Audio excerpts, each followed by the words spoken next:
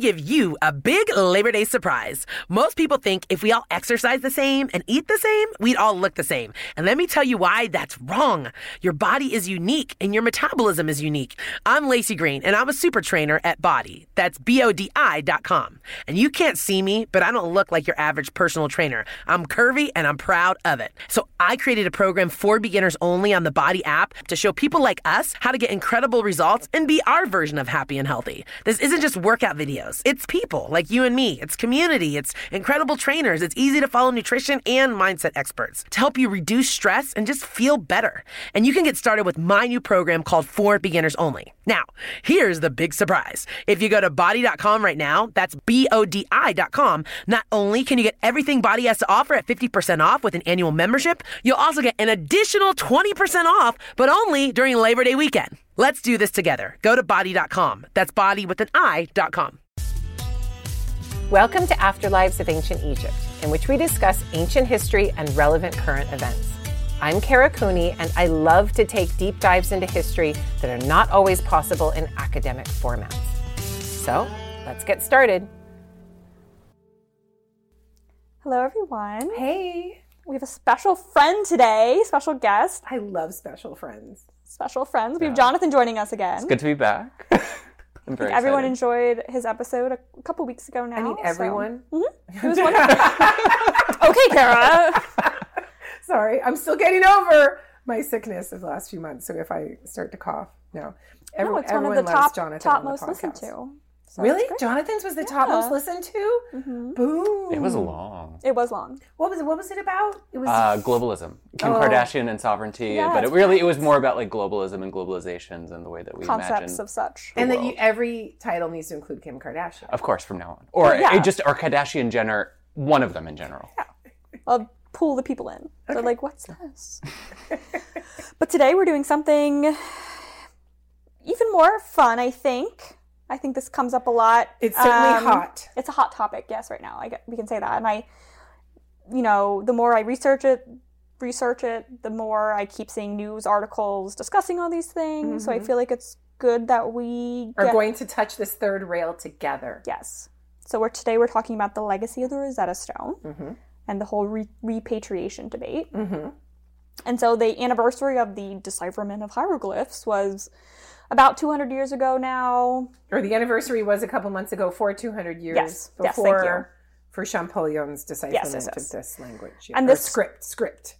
This stirred up a renewed debate in the Rosetta Stone and whether or not it should be repatriated to Egypt. Zahi Hawass came out again and argued for it and other objects to be returned to Egypt. And a petition was signed by a lot of Egyptological scholars also to call for its repatriation. And so today we're going to talk about this debate and also look at, why the Rosetta Stone is so important to the study of Egyptology, what's its history, all these things, and then look at this repatriation debate and see where we all stand on it. And if you use academic buzzwords, I would say it's a question of whether or not this is national patrimony, owned by the place, or whether it's cultural heritage and owned by the world. And then how do you negotiate those things? Those are the academic buzzwords that who you might owns come across. antiquity, right? Yeah. This is the debate. So first we'll do background on Rosetta Stone. Get all that out of the way. Or you will do background. Yes, I did. I did look into all of its history. I can do background on the Rosetta You can? Stone. Yeah. I'm Jonathan? really bad at remembering these basics of Egyptology. It's like I take them out of my mind on purpose. The Ptolemies, you can think of the Yes. Ptolemies in a fun way because they're all sleeping with each other and then murdering each other. Yeah. So if you And all focus related on to that, each other. exactly. Yeah. But if you focus on that, that tends to stick in one's mind. I so. guess. Okay, so what is the Rosetta Stone then? Oh, so Jonathan, I'll put you on the spot. Okay, fine. We're so glad you're here. I'm so glad to be here. That's great. So I think actually one of the cool ways that we could think about the Rosetta Stone is actually it's a monument of resistance itself, because essentially it represents it's one of a series of trilingual decrees. So decrees that were written in Egyptian hieroglyphs, Demotic Egyptian, which is the Egyptian that would have been legible to most of the priests and the Egyptian population at the time. Indigenous Egyptians, Exactly. dare we say. Yeah. Under Or a time of colonial Greek occupation. As it's said on the stone, Demotic is the writing of the book. It's listed as. You have glyphs writing the words of the gods, Demotic, the writing of the book, Greek, and the writing of the Greeks. Yes. So. Yeah. And so I don't think this is the earliest of the trilingual decrees that we have, but it's certainly the best known one. But what these, in my understanding of how these monuments originated, is that essentially as there began to be indigenous resistance to Ptolemaic rule, as we started to see the cracks in it, I think first under Ptolemy IV, but then with the start of Egyptian rebellions, and then a prolonged rebellion that I think spanned the reign of Ptolemy IV and into Ptolemy V, the Ptolemies eventually started to say, hey, well, we should probably talk to them, appease our local population that we're lording over, literally, and make sure that they're happy.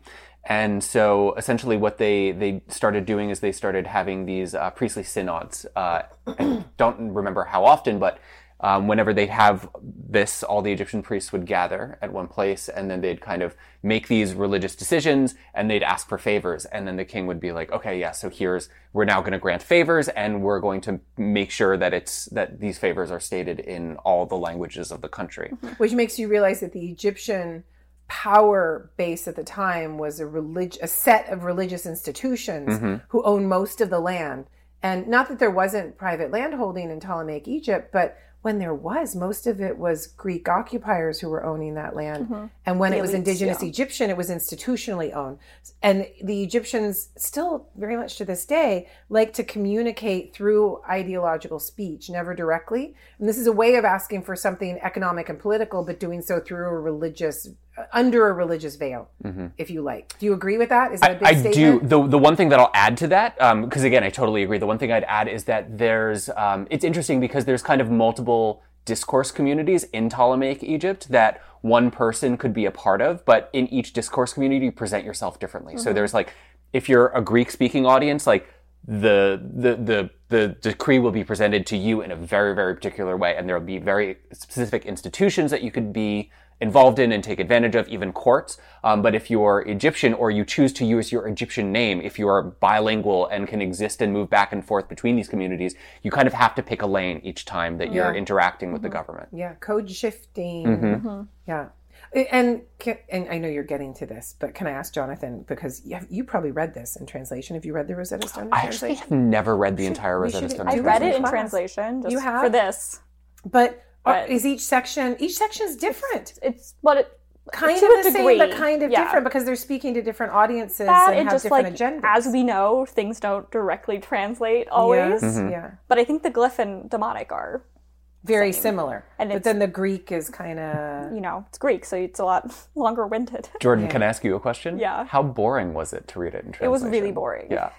You read it in Chicago? No, I read it online when I was taking notes for this. But no one's done a translation in class. No, I've never it's funny. I never translated it. Let's just make that point. Let's put a little pin in that. It's too late. That this is something that is the basis of the modern field of Egyptology, however you define that, and whether or not you think it's dying a quick death or not. But we don't ever read it in class. Yeah. It's just very like, we on the king's birthday will celebrate his birthday, his coronation, blah, blah, blah. And it's all the king's titles. It's just like... Which is so fucking Greek because Egyptians don't celebrate birthdays.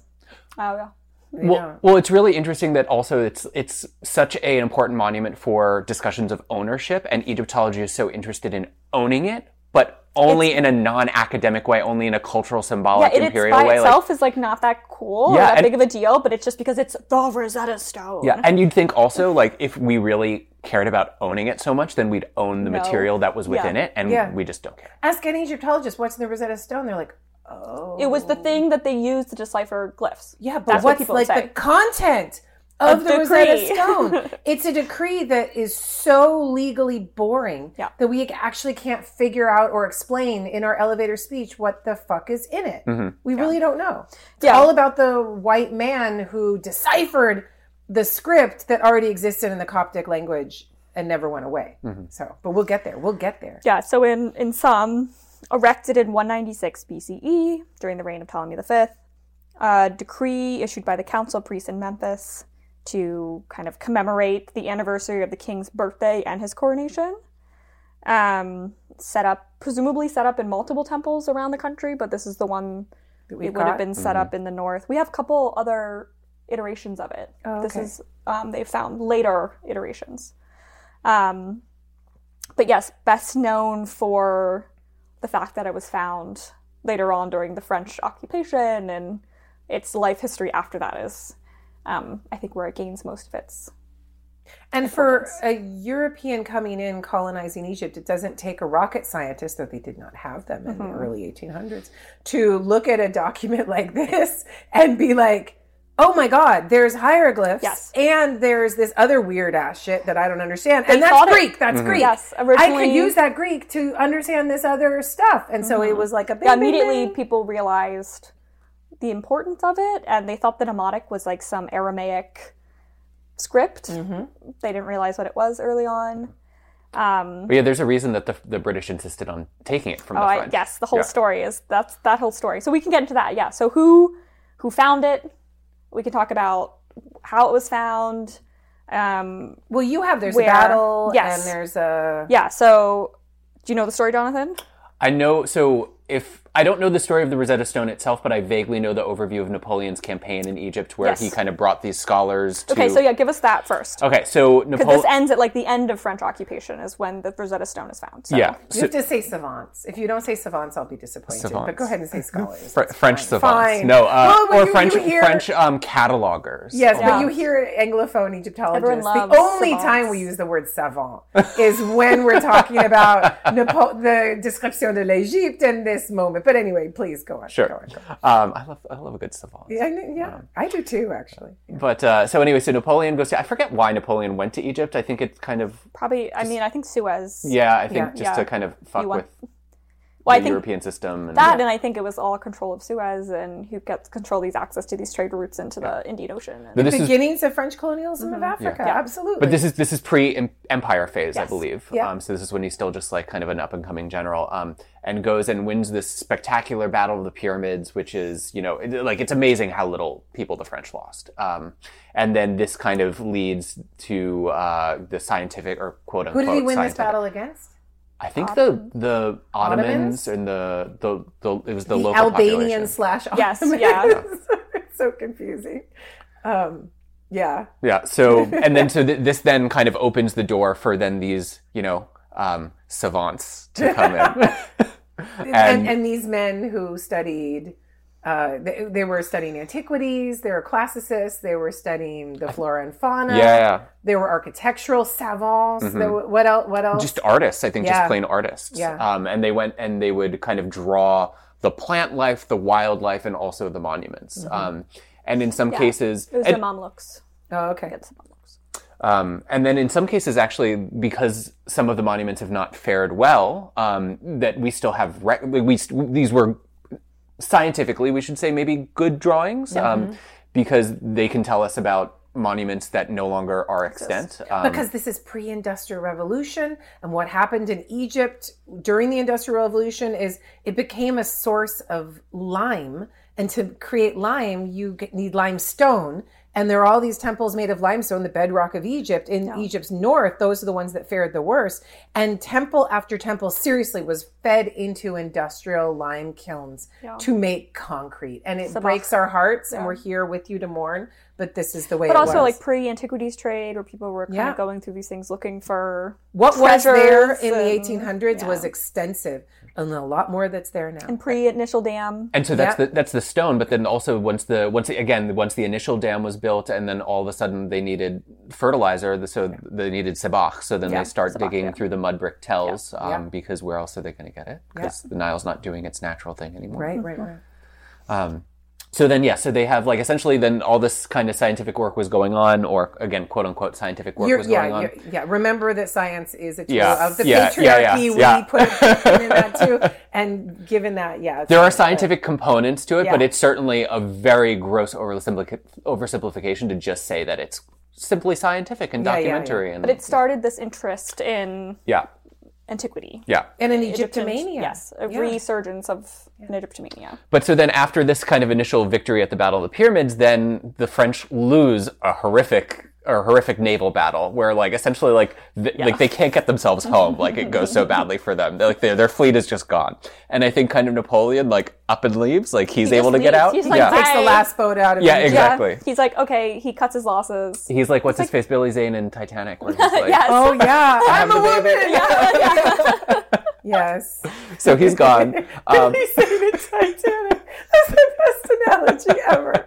I love that. Napoleon is Billy Zane. Yeah. Billy Zane, call us. We'll get you on the But don't, we podcast. kind of just insulted your... No, his character, it's fine. And then I forget the exact And so circumstances, this is but kind of where we're at now. yeah, but then like essentially that the British let the French leave, and they let especially the French, like, again, documentary team leave, but they exact payment for this departure. Yeah, so in 1799, Napoleon has left Egypt, but has left his general there and some people because the British are coming to try to take Egypt.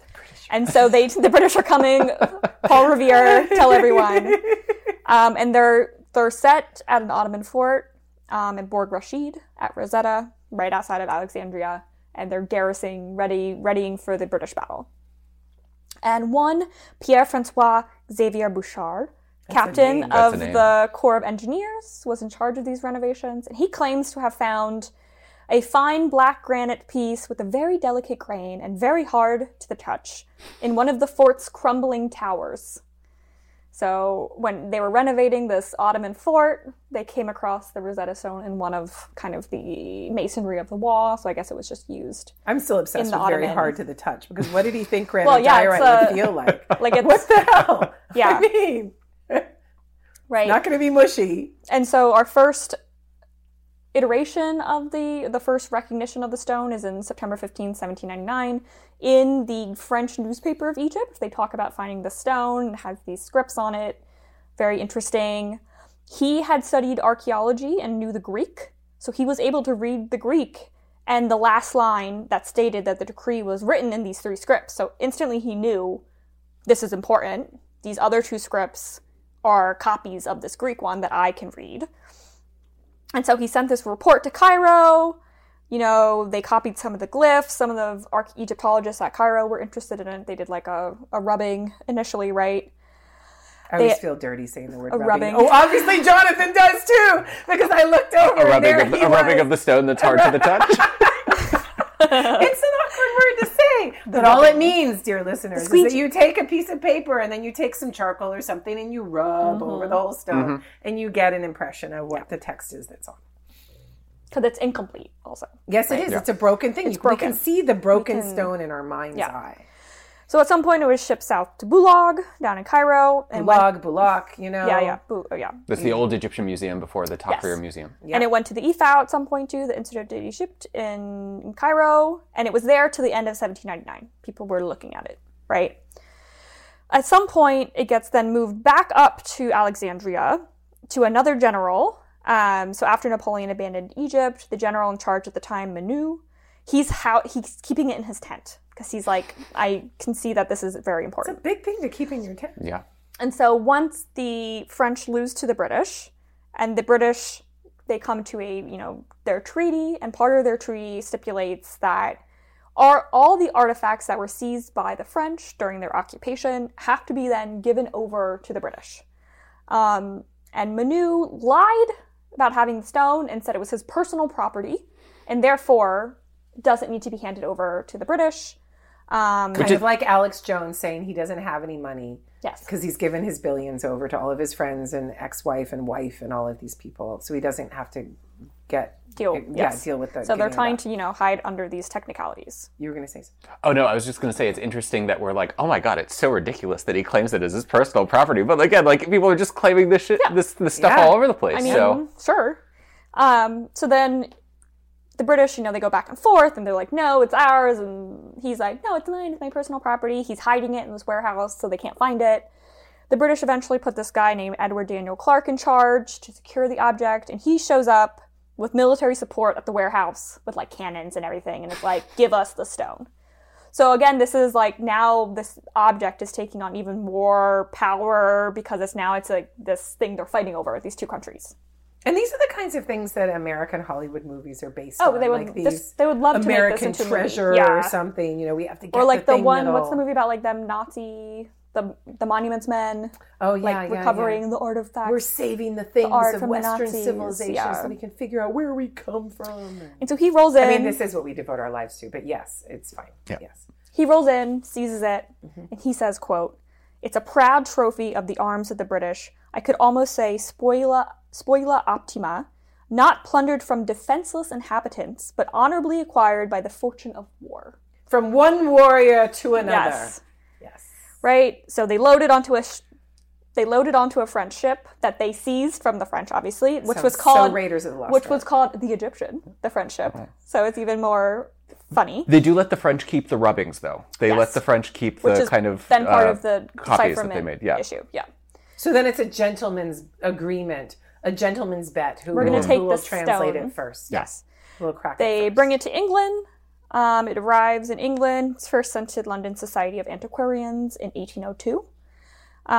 But by the time it got to England, it bore 2 new inscriptions on the sides. One saying, "Captured in Egypt by the British in 1801," and on the other side, "Presented by King George III." So now the British have stamped their inscriptions upon it. Later transferred to the British Museum in 1803, and that has been where it's stayed until this day. And so now we can speak upon the so-called race to decipher the hieroglyphs and how this also spurred on this nationalistic movement between the British and the French. I felt it was very similar to like the space race between like us and Russia, but with this added flair of colonialism, which I mean, I guess we could argue was also there for the space race because we're going somewhere new.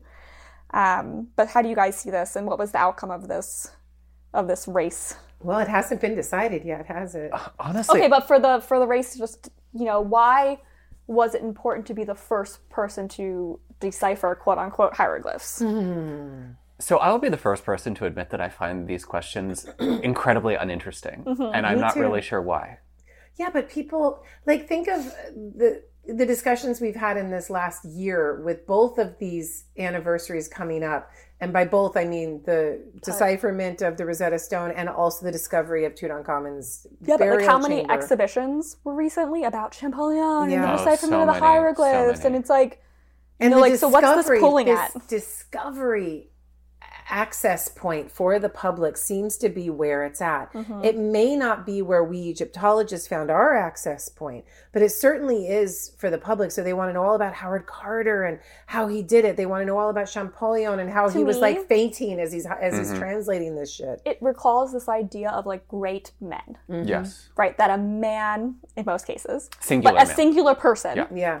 usually a male, Yeah. usually a white male, did this amazing, like he personally, like what was like part of his like DNA ingrained into him that he was able to like discover Tut's tomb or decipher hieroglyphs or like conquer, like Alexander the Great, like conquered the world, ignoring the fact that it's like part of these systems or part of this larger community or growth, right? Like Champollion didn't just like pull hieroglyphs out of his ass. Yeah. No, we Right? make it Like this he knew Coptic and like and all these things, you know. We make it this ex nihilo story. Yes. That Like he was out like of the nothing- culmination of out of nothing he does this. And how many times have you see that Champollion was a Coptologist, but not really. It's glossed over. It's like the code cracking is the key, but it's the cultural like he memory. was a genius. Yes, he like Yeah. saw this this genius, like the Queen's Napoleon Gambit or or something. something, This yeah. chess Yeah. kind of genius. Or sorry, Leonardo. Searching for Bobby Fischer. Yeah, Leonardo da Vinci kind of thing. But this cultural memory of Coptic in the church that Champollion is just dipping his feet into. Yeah. That's what does it. That's what helps him to do it. And then you need a little code breaking to be able to put a cartouche with a name, and you can do But it. correct me if I'm wrong. Earlier, Arab and Coptic scholars were already making attempts at decoding the hieroglyphs and making, you know, these. But like we in Western literature just kind of ignore all of that earlier stuff and just jump right to Those Champollion. Arabic texts are only now being Yeah. translated into English for people to really use so that we can understand how deep the cultural memory really is. Yeah. There's also a long, like, I think, alchemical tradition of like deciphering hieroglyphs. But again, it's the Incorrect. The issue is, and here's the thing, because if you think of the way that hieroglyphs function in like a Middle Egyptian class, like you look at the things that they're doing and be like, oh, like, of course they got it so wrong because they thought that these signs just represented ideas and not letters or groups of sounds, not phonetics. But if you learn a bit more about Ptolemaic glyphs, and especially if you read Horapollo leaves out the phonetic component, but yes, there does kind of become this increasingly esoteric component to the Egyptian script, and everything all the images can mean more things. They're playing with visual imagery more.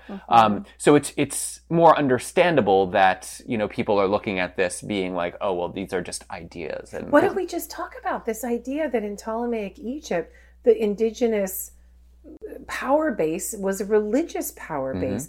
And that religious power base, they jealously guarded their restricted knowledge. And to do so, they created a script that was full of double meanings, of difficult readings, of secret directional writings. I mean, it was the New York Times Sunday crossword.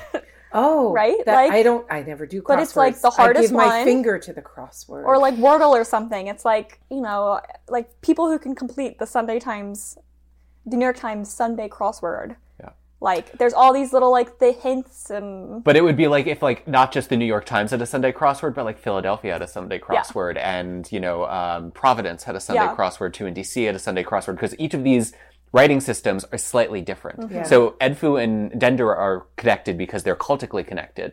But Esna, which is between Edfu and Dendera, it's so different. Wow. And Philae, so different. I didn't know that. They're all distinctly different. That my knowledge stops with late period, and I can't read Ptolemaic hieroglyphs. I've never tried. Someday we're going to do this, Jonathan. It's going to be awesome. I did it with Jonathan. Yeah. Someday I'll enjoy it. But I just remember all the forms of Isis. Remember from that one. But Esna's right there. Why is it so different? So Esna is also a bit later than Dendera and Edfu, but it does seem that neach group of priests had their own system. They had their own. It as such. Exactly. It was again their secret knowledge, and not that someone from Edfu could never ever hope to read an Esna text. I'm sure they could, but they would still need to be, to some degree, be indoctrinated or be let into the secret knowledge of that local community that they were going into. So this is our last attestation of hieroglyphic script in this Ptolemaic world. And as you say, this is preserved in Horapollo, other hermeneutic mystery texts through the European Dark Ages and Renaissance, etc. And this is what these Enlightenment, classicist-based officers in the army that's what they know. And so when they see this, or when the savants, these intellectuals see this, they're coming at it from this hyper-religious perspective, which makes hieroglyphs all symbolic and sense-based words. And so then we come to the race, right? And Jordan, you'll probably tell us more, that there's this confusion about whether or not things are phonetically representative or symbolically representative. Yeah, so, a bunch of people are trying to translate it at this point. There's this race, but we end up getting two main front runners, right? Champollion and Thomas Young, the British. What's Champollion's full name? Jean-Francois. Okay. He's got something else in there. It's probably Philippe. You're probably I was going to say Philippe. But it's okay. Don't worry. Champollion and then Thomas Young from the British side. And obviously we have a lot of national glory linked to this race and stuff. And Young was actually the first one to figure out what cartouches held, right? He was the first one to kind of figure out that the names are here and that some of the script was ideographic. He had some knowledge in Chinese script, so he was able to kind of pull in some of these ideas, and he published his findings in 1819. So it's like an intellectual Olympics. Yes, exactly. If you like. Who's going to win and the so gold? Then Champollion, taking the work of Young and this idea that, the names are in the cartouches, he was able to start translating out some of the names.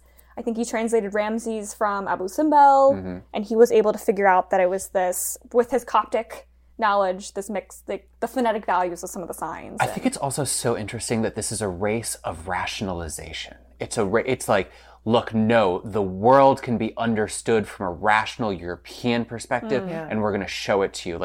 This is something, the world is something to be parsed out by Europeans and made rational to be demystified and then consumed by Europe. Kind of taking the divinity out of the hieroglyphs themselves, out of the Medu Neter, domesticating them, if you will, removing any sorts of secrets or mysteries and just making them something that can be read. It's kind of a sad moment in a sense. So I was going to say, like, why, I guess to your point, like, why was it such a big thing for us to have to be able to translate these scripts? I mean, it's still this way with, like, other scripts that still to this day remain untranslated, linear B or, right? No, linear A. Linear A is untranslated. Linear like B the Indus Valley Greek. Script, things like this that are still technically untranslated. People are working on them. I think Elamite just they started cracking it.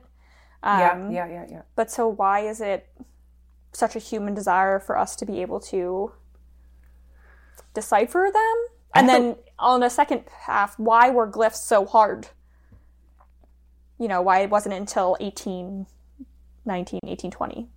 Too many assumptions about what they were, but go ahead. I have a really hard time answering this question because I have a response that's only contradictory, and I recognize that as contradictory. Why is it important that we read ancient scripts? Or why do we feel that it's important? Because I think everyone will agree, like, yes, like we should decipher these things and saying. From their perspective, from their emic perspective. But I think it's also we prize, and can be within Egyptology, but in general, right, we prize linguistics, scripts, I think, over archaeological, right? It's one of the, like, key ways of getting this emic perspective that we always are trying to get at. Yeah, but we're imposing an etic ownership of it. Yeah, so and our translation is never, we're not in that culture. Yes. Because it is imposing an Edic ownership of it. Because, again, even if you're translating it, even if you're reading their words, you're not a native speaker, and there are no native speakers really. Like Coptic. Sure, the Coptic community there's a clear continuity between the language, but the traditions, the cultural and religious traditions, are so different that there's really no native speaker that can emically explain these things to you. And of course, even when you're, again, from imagine like an anthropologist going embedding in community, there's still something lost in translation. Yeah. But at the same time, like, it's undeniable that it does provide just so much more information. Yeah, and think about, say, if glyphs weren't translated, how would our view of Egypt be today? We'd view it only through the classical lens. Yeah, we would, because that's where the words are, which is what we do with ancient Persia. Like, it definitely opens up. Because ancient Iranian rulers kept so much of their own thoughts, ideas, innovations, not in a written form. There are a few texts, but not enough. There are administrative texts. There are some monumental texts, but so much of the stories and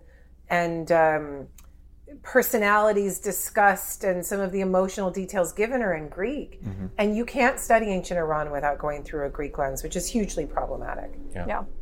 Well, we would do the same with Egypt, you're right. It's actually interesting that you brought up Iran, because this is kind of the closest parallel, I think, to the Rosetta Stone is the decipherment of the cuneiform scripts through Besitun.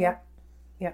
Very similar. Because people could read the Aramaic, and then from there they used it backwards. The Old Persian and the Akkadian. Yeah, so then, I mean, to me, how does this then perpetuate colonialism, this object, and its seizure, and this battle for ownership of it, and that Westerners were the ones who then deciphered glyphs and started this very Western tradition of Egyptology? I think it's two-pronged. One, as Jonathan was stating, it's this Enlightenment interest in claiming the knowledge. But then number two, there's a Judeo-Christian aspect that's incredibly strong, because you're going to the lands of the Bible and you're going to use it to then prove, oh my goodness, Abraham was here, or here's the land of the Exodus, here's Ramses or Pharaoh's army or whatever, and make all of these connections to prove your rather unenlightenment Judeo-Christianity correct, and thus keep that patriarchal stream of control alive. Whether nobody's thinking cynically in this way, but it is part of what drives the earliest Egyptologists to get all of this material onto paper.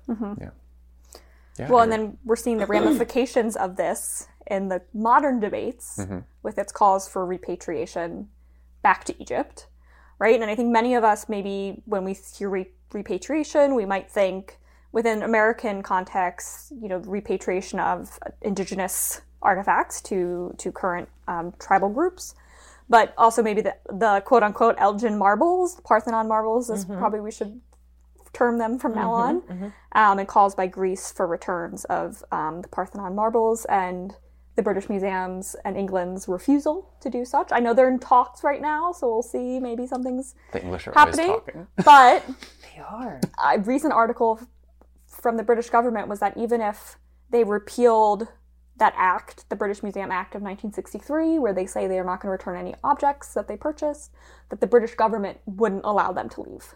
So I think nothing's going to be leaving England. And so the Rosetta Stone is part of this debate, ongoing debate amongst other Egyptian artifacts, including maybe more famously the bust of Nefertiti, but also like the Dendera Zodiac in the Louvre. I think we need to hit on an important point, which is that when the British and the French went to Egypt, they felt that there was a lack of appreciation, indigenous appreciation for the antiquity that they were resuscitating, right? Not just then, still to this day. Yeah. Exactly. Many would argue. Exactly. Yes. And so that lack of appreciation, or the hard stop put in with an Arab occupation of Egypt and Northeast Africa, and the inclusion and embrace of Arabic language and script as the main means of communication in Egypt, that there was a disconnect, a hard disconnect between the antiquity of these indigenous people and even ideas that there was some sort of mass Arab invasion that replaced the population, which of course has been proven by multiple genetic studies to be untrue, and we're not going to go there. But this idea that the white West can come in and value and own and steward, as you say, something better than the native indigenous people. And yes, these ideas are still there, but this now... they couch them in slightly different terms, but the undercurrent is still like, we can take care of them them better. Yeah. And like, we appreciate them more. You don't appreciate them. Agree. Yeah. Agree. So I think part of this, within Egypt, I think part of this debate is the issue of partage. And I think this is where people are like, well, was it legal when these objects were taken out? And so what is partage? But this is pre-partage.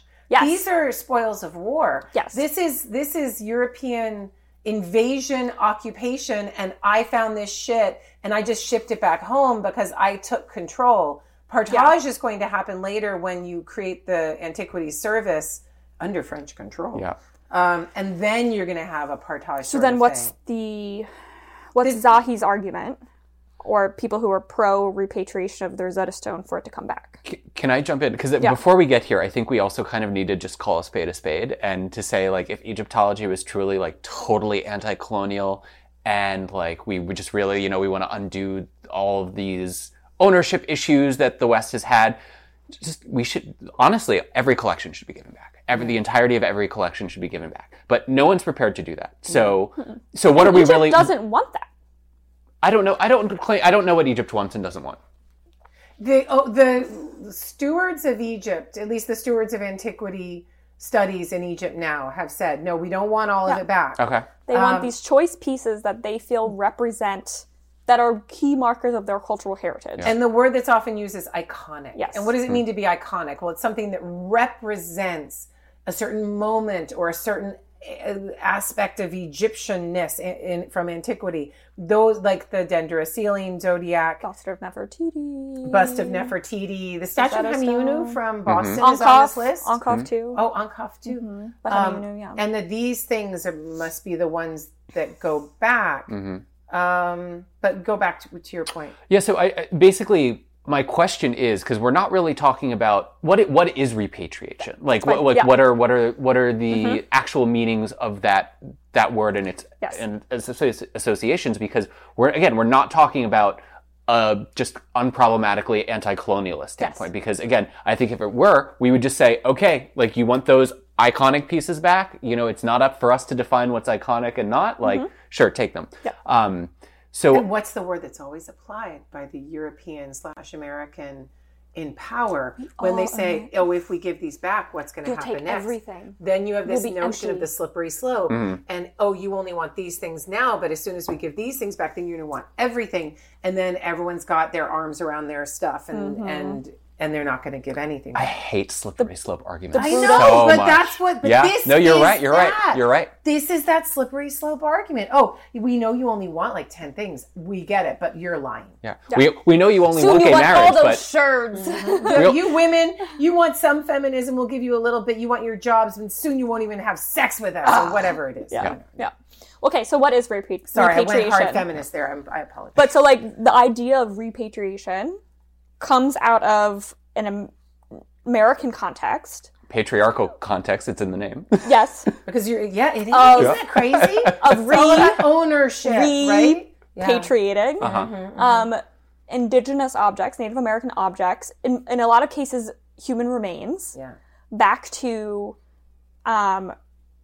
contemporary tribes that have a linked ancestry with these peoples in museums or whatever. Right. And I think that's very different from perhaps what's going on, or people could argue it's different from what's going on with ancient objects, because the linkage is something that can be debated, right? So for the Parthenon marbles, yes, and for the Rosetta Stone, you could claim, and these claims are being made, we bought them fair and square. Yes. Here is our bill of sale. We bought them from the people who were in control of Greece and or Egypt at the time, Ottoman Empire. Here is how we got them. This is a fair sale. There's nothing we need to do. And then the Egyptians will say, but that land was stolen from us. Exactly. The Ottomans were occupying same us. With the Greece. And yes, exactly. Same with Greece, right? It was times of occupation and you that the can't objects correct were taken. this, and then it's a whole discussion. But I mean, same with indigenous remains. I mean, there wasn't a law against ransacking a tomb and taking a native body. It was just recognized that that was wrong, and that these bodies should be returned and be able to be reburied. And I think one of the key markers within the Americas was that there's living descendants. Yeah. And this idea of like a much closer time period between these things. Yeah. But people will say, well, the modern Egyptians aren't Egyptian. They're elite replacement or whatever, or Ottoman replacement or things like this. Or elite like replacement's a thing. You can't make this ancestral debate when it's thousands of years in the past or something like this. And then, it was legally taken under apartheid or something else. And you get into all these legal arguments of just like what's morally... But then getting to your partage, because you brought it up multiple times. So partage is essentially, once the European colonial powers establish their governance of Egypt, the British take control more or less of the government systems, and the French take control more or less of the intellectual systems and the antiquities service. Mm-hmm. And it's not always that clean, and there's overlaps, but we'll leave it there for now. So then and to give Maspero some credit, Maspero, right? Or Marriott? Marriott first, and then Maspero. Marriott, some credit, even though he had a lot of problems, especially having looked at stuff recently. I was like, what was he thinking? Yeah. But he had this idea that things should remain in Egypt because so much stuff was leaving. Yes. And to give him some credit, he was like, no, some stuff should remain here. And this partage system came out of this notion. He starts the museum. But say you're able to get some funding together. You've got, 10,000 pounds, which could go very far in 1845 or whatever. And you bring in some excavators and an artist and whatever, and you start digging and you find fabulous things. And you make your partage with the Antiquities Service. And it is a negotiation, kind of like when I went through divorce, and you're like, I get this stuff. It's like the will. Get that stuff. Yes. Yeah. And you're like, okay, we're going to take this to the Louvre and we're going to leave this here. And you even get like the Tomb of Mekhet-Re, Middle Kingdom tomb, where you're going to take half of the things and put them in the Met. Half of the things will stay in Egypt. It's very much when there's like duplicates. They're like the pairs are split off. The most famous example of this is probably the bust of Nefertiti, because when Burkhard excavated, so when Burkhard was excavating in Amarna, and they found essentially two busts. They found the beautiful bust that's in Berlin, and they found an equally beautiful bust, but not as elaborate, not as the stone one, not as what's the word I'm looking for? Not as aesthetically remarkable pleasing. In a Western sense. Well, it even has a little mustache on it. It's that limestone one. It has a little squiggle above on the But it's filter. funny because to the Egyptians, the plaster one was just like the ugly model. Well, it was also in pieces. Yeah. It hadn't been fully reconstructed. I think that Burkhard knew what he had. Yeah. But he's like, oh, and then there's this shit in the box. Exactly. So he was like you could have like the nice one that's intact, or you could have like the bad one that's like broken and there's like dirt he in downplayed here. it. Yeah, exactly. And then through the partage system, the inspector, it was kind of like, okay, then we'll take the one that's still in Cairo today. Yeah. And then the Germans got home and they were like, look what we have. And the Egyptians were immediately pissed. Like, and when you say Egyptians, you mean the French in control of the particular service. Yeah. So when you're talking about the bust of Nefertiti, and there was just an exhibition on this, I think it's like 6-7 years old, this exhibition, which is a hyper pro-German propaganda campaign, in my opinion, run by the Egyptischen Museum. This is now on a podcast. I'm super excited that that's out there in the world. But anyway, this is still an inter-European discussion because there are many Europeans, Americans, whatever, white people who are scholars who think that the way the Germans did this was not straightforward and direct.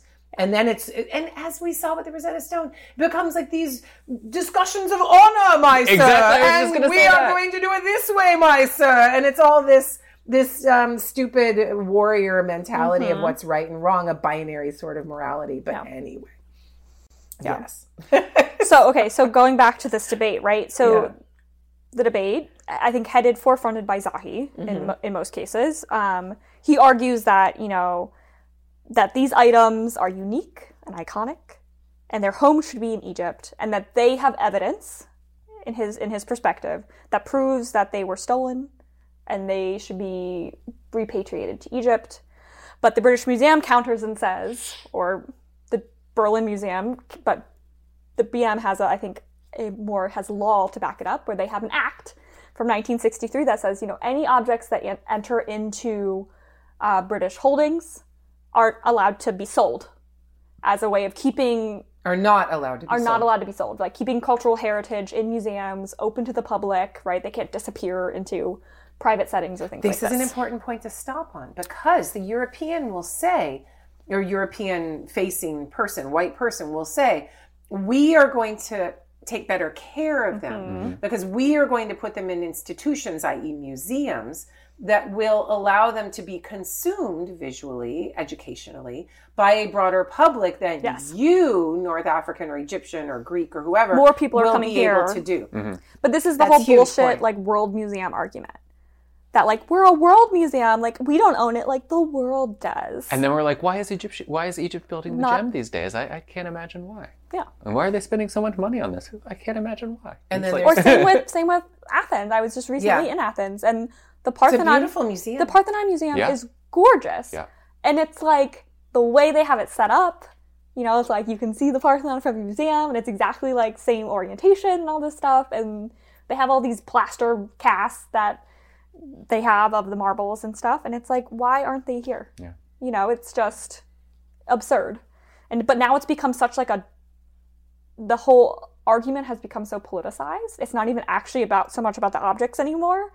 It's like Britain doesn't want to thinks they'll lose face, or then everyone will take everything back type of argument, I think, comes into play. Like, we can't give anything back because otherwise everyone's going to start asking for stuff. And it's so funny because I will say that, again, assuming the fact that we're not just, or that Western countries or Western collections are not just kind of uncharacteristically or without any reservations willing to kind of give these things back. If that's not the case, I find kind of very little arguments that are made on either side to be ethically defensible. I think they're more just negotiations, and they're more political negotiations, but we then try to kind of map these ethics and moralities onto them. And I'm not really sure again, if you're not doing the ethical thing, then I'm not really sure we can. And I think people get into these really raucous and really kind of passionate debates, and I'm just kind of like, I don't really get the point. Because do you know the argument that I think works best? It's the argument that these objects are safer in Western/American control. And here's where it gets hyper racist without even saying it directly. There is the notion that whenever you read something about the Middle East, in the same way with Black America, whenever you read about Black people in the United States, what is presented in the newspapers and the media is very often about violence, discord, harm, anti-feminist, whatever. And that these objects will somehow be safer in our moral holding rather than in the Middle East, where, God's help us, we get Syrian wars. We get the Islamic State. The Islamic State crushing things with jackhammers. We get authoritarian leadership. We get oil authoritarian regimes in West Asia. Leonardo's in their yacht. Yeah, and then we have these very difficult discussions about that war harms things, which we know war does. War takes spoils of wars. That's where the Rosetta Stone came from.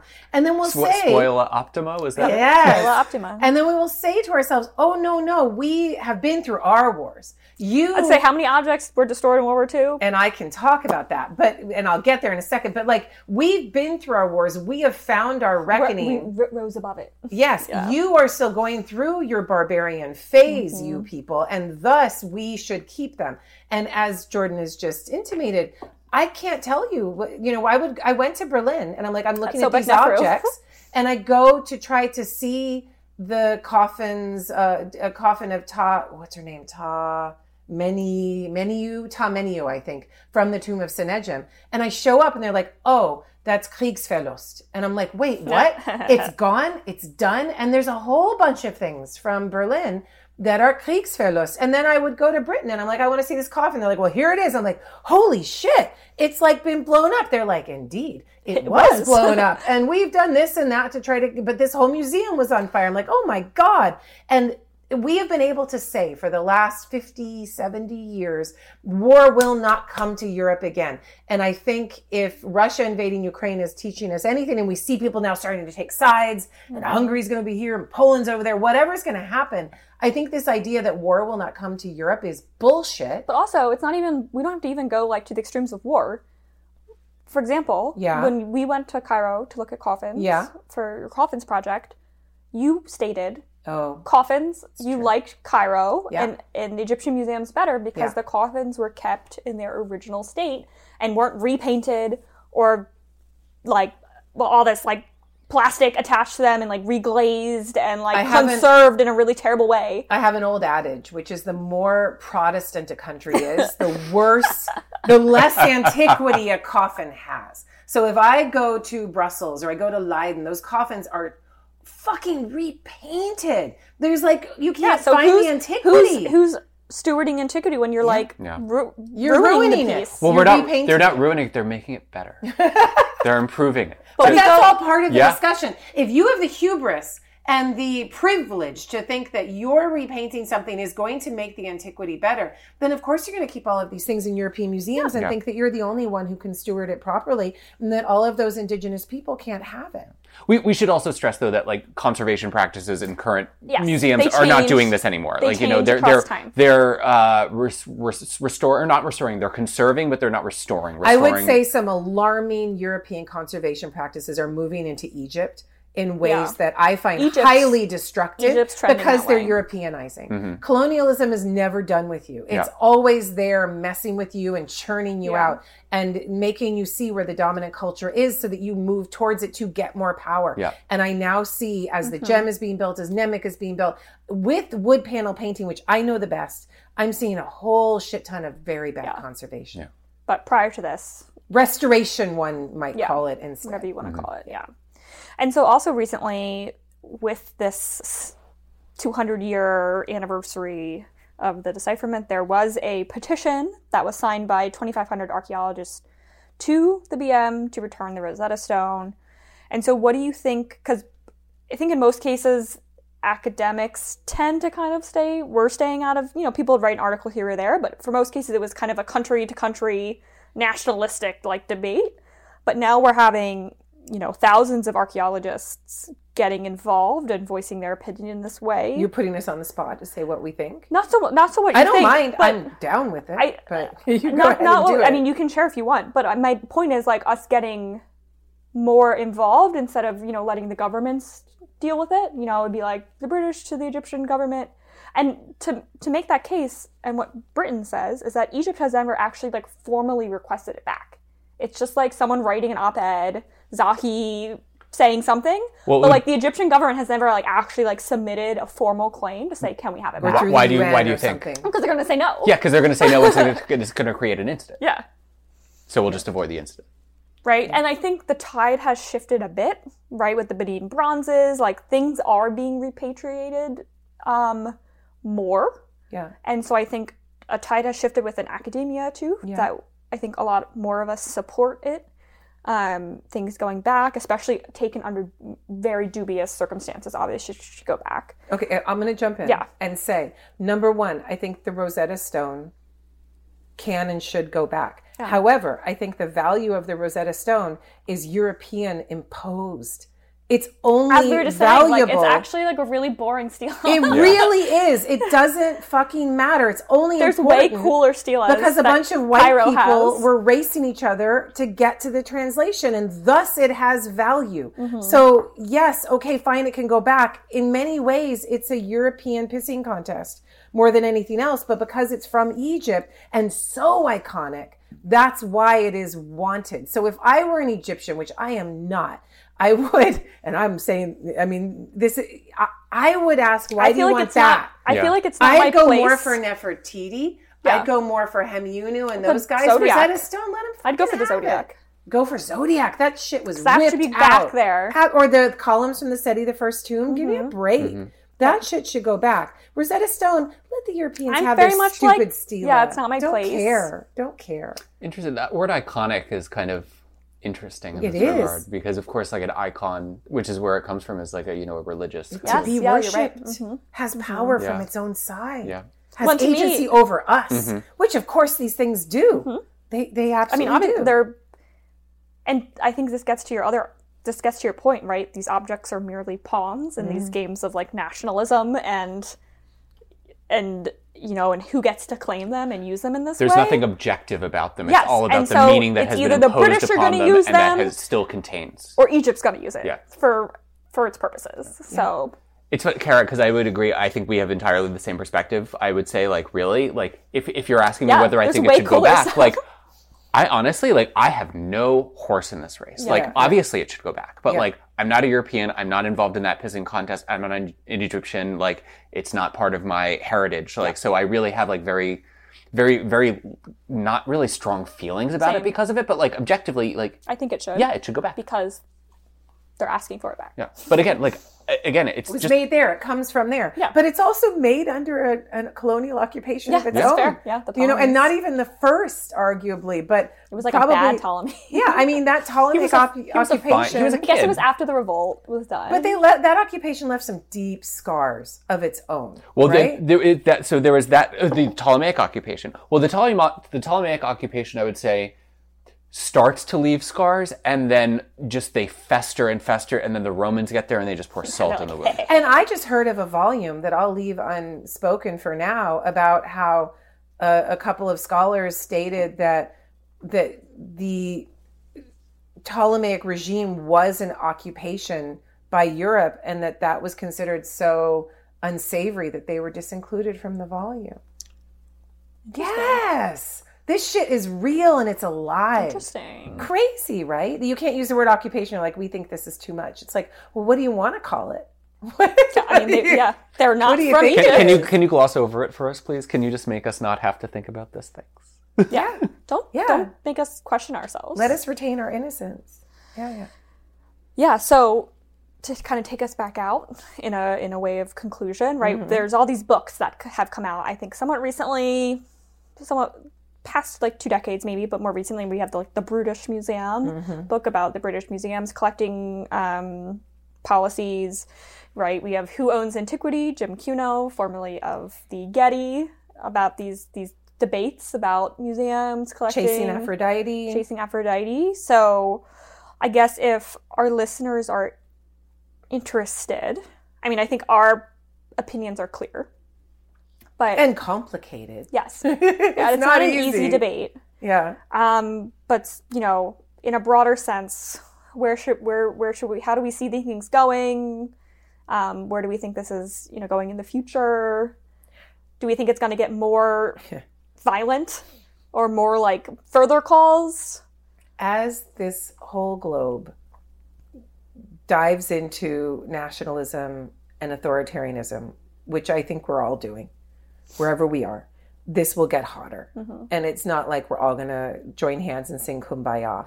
I think there's going to be more vociferous discussion and, as you say, maybe even violence about these kinds of things. Well, or I mean, speaking to the, so like, you know, so Britain's not getting back the Rosetta Stone, so we're not going to give any excavation permits to the British then. Like these type of like tit for tat type of... That's already happening. Which is already happening because of other things that had happened. But like, I also don't blame Egypt for doing that, right? Like if we have control over this and you guys are being assholes... You use the power available to you as a nation state. I get it, you know? So I think it's going to get hotter. I think my question is, how long is this framing of the debate sustainable? Like how long before we're like, you know, not worrying so much about where the Rosetta Stone is, but versus like where the clean water is and kind of things like that. Things that actually matter. Where the clean air is. Yeah. Yeah. Well, and like part of the British Museum's whole argument too is with like technology these days, and you know, like you can have the really good 3D scan and the 3D model, and like it's nice online, and it's like, well, like why can't you have it? And you can give them the like what's real then. And these arguments of authenticity is a very important, you know. Point. But there comes the icon. There comes the object having agency over us, and we wanting to have the real one or nothing. Yeah. Yep.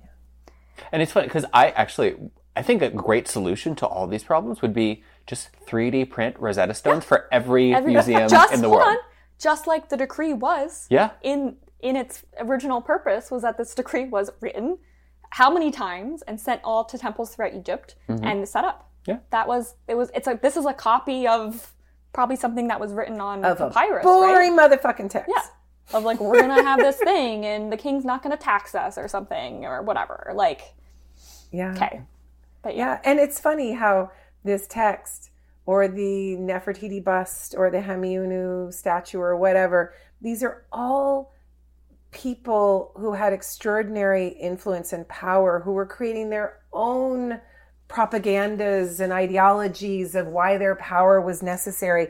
And now what is it that we, in our power-hungry form, want to own and consume and lord over others that we have? But these images of power that they still work on us. It's all about the essence power. Of materialism. No one's like capitalism. Oh my God, I want that, you know, shitty piece of handmade linen or some crappy sherd made by a potter in a village somewhere that, I mean, where you can still see the fingerprints. Like think about like the means that you can actually connect with humanity quite clearly. These are not really valued. That's not what we want. Yeah. That's not what we want. I'll ask my last question. What do you think the ancient Egyptians would think of these debates? Depends on the Egyptian you're like, asking. Okay, so what would Nefertiti think of us debating about where this limestone Nefertiti as she's in fully gaslit mode by Akhenaten, or Nefertiti post gaslighting? However you want to do it. I think it's the same answer. I think it's not my family. Then someone after me made a terrible mistake and I don't care about it because it should still be my family. And if it's not my family's monument, then fuck all. Yeah, maybe. I mean, Nefertiti was trying to clean up patriarchal messes towards the end, so maybe she tries to create some sort of truth and healing reconciliation program. But they wouldn't have put as much value on these objects probably as we are. Hard to say. I think if they were, certainly there's evidence that if they were, if it was not a Rosetta Stone, but it was an image of Amun, say, then this would be a very different conversation for an ancient Egyptian. But the fact that it's just a decree, probably it still would have importance to them because, again, these decrees weren't like set up at the public square. So like people could come by and just like, you know, it's like people think the Code of Hammurabi was like a law code that you could just like go and check out, and it was like installed in a public place that you could go read and be like, what are the laws this week? Not the case at all. These are all restricted monuments that are in restricted spaces that a lot of people can't access. And the audience is the elite and the gods. I mean, if I'm telling me the 8th and this decree is not so important anymore and it's reached its limit in time, I'm going to look at that and say, or if I'm one of his lieutenants or minders, I would look at that and say, that's a nice big chunk of granite diorite there. I'm going to take that nice big chunk. Obviously someone at some point was like, that's a really nice stone. I'm going to put it in this fort. Well, and I'm going to scrape that shit down and I'm going to put my own new text on there. I'm going to make it useful for me. And that's what an ancient Egyptian would do. Its value is in its actual materiality, not in like the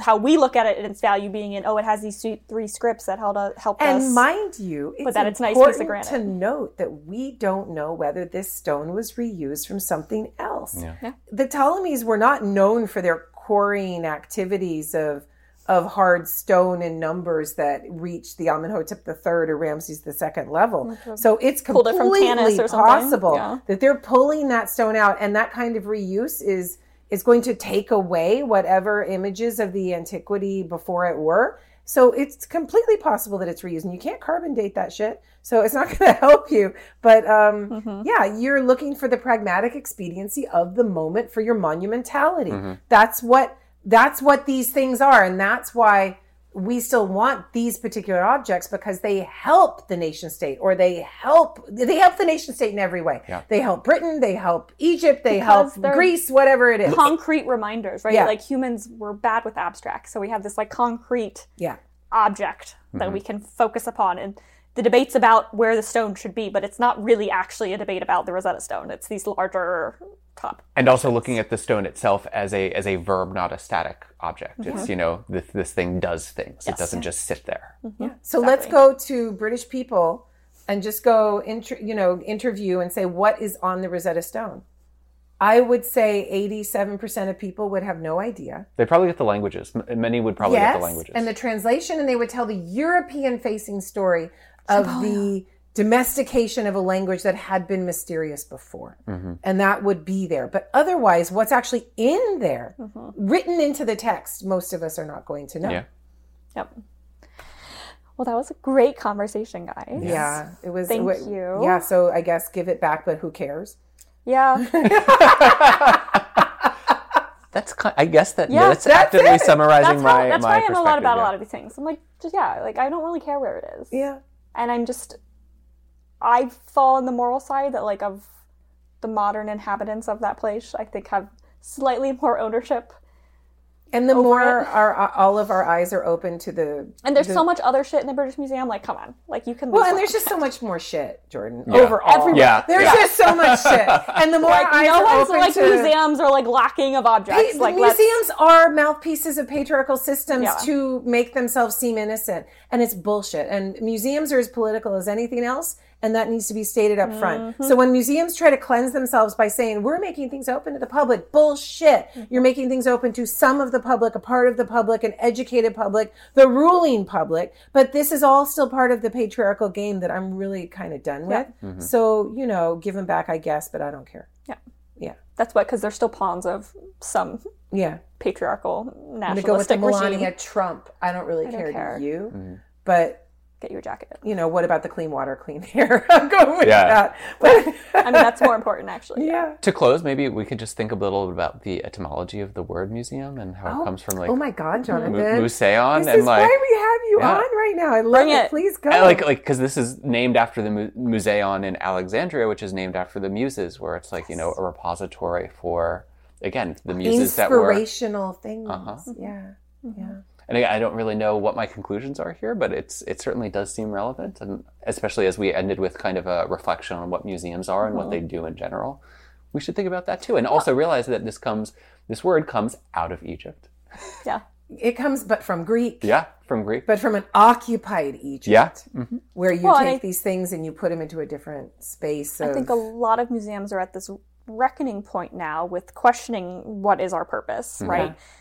No longer people just come here to look at pretty things. I don't think really works anymore, right? There has to be some type of stronger mission of making a political statement or political justice statements, things like this, that they're doing something with their pieces, because I think we've all come around to just having objects to have them to put on show. And yet what have we learned? Because we all know that the Getty Museum, and Cuno was at the lead of this decision to deep six their entire brilliant educational force that brought buses in from across the city of Los Angeles to educate those who wouldn't go into a museum otherwise because they're not part of the ruling class. And why did he deep six that education program that Amber was a part of? But to acquire more shit. And it was explicitly stated it was to enlarge their acquisitions budget. Well, this goes back to our I think our overarching message among a bunch of our episodes is the idea of this exponential growth and capitalistic growth that we are hoarding, and that we as a society have to put the stops to. And we're not dragons. Yes, exactly. We're not kings. We're not dragons. And so I think a lot of museums, and I can speak to the Getty, that they are changing a lot of policies about growth and ideas about growth and all these things. So I think within the next couple decades, I think we'll see the landscape of museums changing a lot, and with these repatriation arguments as well. Yeah. So. Super fun. Well, I hope you all enjoyed listening to us. Thanks for having me again. Yeah, thanks for stopping by. Super fun. It's always good. This is Afterlives of Ancient Egypt, baby. Bye.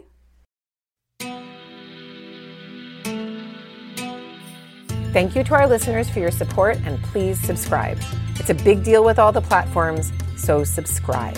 If you enjoyed the show, share it with all your friends, and most importantly, leave us a 5-star review. It really helps with all those aforementioned platforms. Send all those ancient world questions and topic suggestions for future episodes to karacooney@gmail.com. We read them all. You can find info on all my books, articles, and upcoming lectures on my website. Just head to karacooneyegyptologist.com. Amber puts all that together. Oh my God, thank you, Amber. Join our vibrant and subversive online community at patreon.com/afterlives and get access to our private Discord server where Jordan and I can connect with our listeners far, far away from all those toxic social media spaces. And do not forget to check out our Substack Ancient Now at ancientnow.substack.com, where we share perspectives on all that history and archaeology news every week and continue the conversations that happen after the podcast mic is turned off. You can find me on Facebook at Kara Cooney Egyptologist and on Twitter and Instagram at Kara Cooney. Thanks to the team at Patina Productions for this podcast, which I must point out is wholly separate from my academic work at UCLA. See you next time on Afterlives of Ancient Egypt.